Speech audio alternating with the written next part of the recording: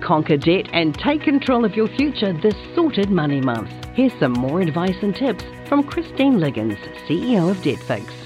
Kia ora, it's me again, Christine from Debtfix. We talked earlier in the piece about building your budget and putting your budget together.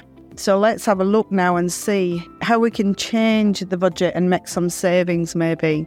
I said to you that having a budget made you in control of your money.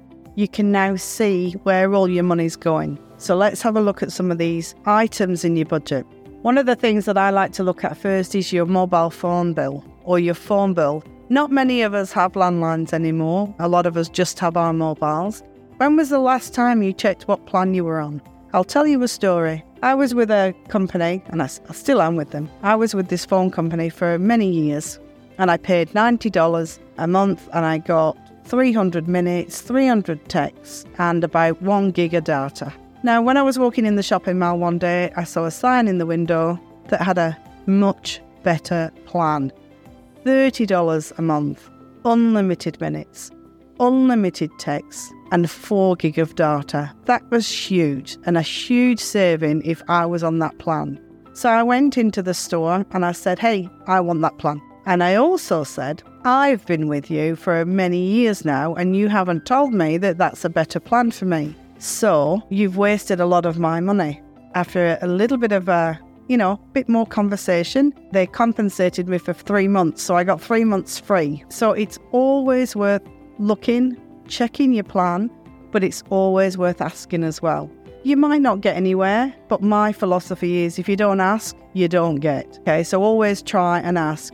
You've been loyal to that company for a long time, so they should be looking after you better. And I think that's how things should work in New Zealand. So that's your phone plan. But when you get your phone plan, you just make sure that you are using it correctly as well. What I used to see when people had landlines and mobiles, they'd have 3 minutes on the mobiles, but not on the landline. But they'd make the calls on the landline, and then they wouldn't have used their 3 minutes. So that's just wasting 3 minutes and costing money that wasn't necessary. So check your plan and check you're using it how it should be used, and then you're making most of the savings.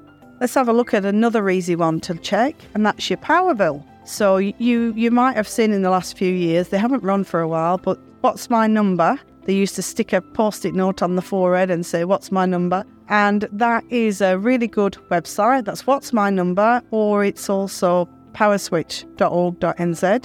Leads you to the same place. What that website shows you is the cheapest power bill in your area. So basically you go in, put a few details in, and then it will say, hey, this power company is the cheapest in your area. Do you want to switch to them? If you say yes, you're not actually switching. It's just going to put you in touch with the new power company. But again, remember what I said earlier. You don't ask, you don't get. So if that's not your current power company, why not go back to your current power company and say, hey, these guys down the road are going to offer me cheaper power. What can you do about it? Again, you've been loyal to that company. They want to keep you. You'll be surprised at how quickly they might be able to sharpen the pencil for you.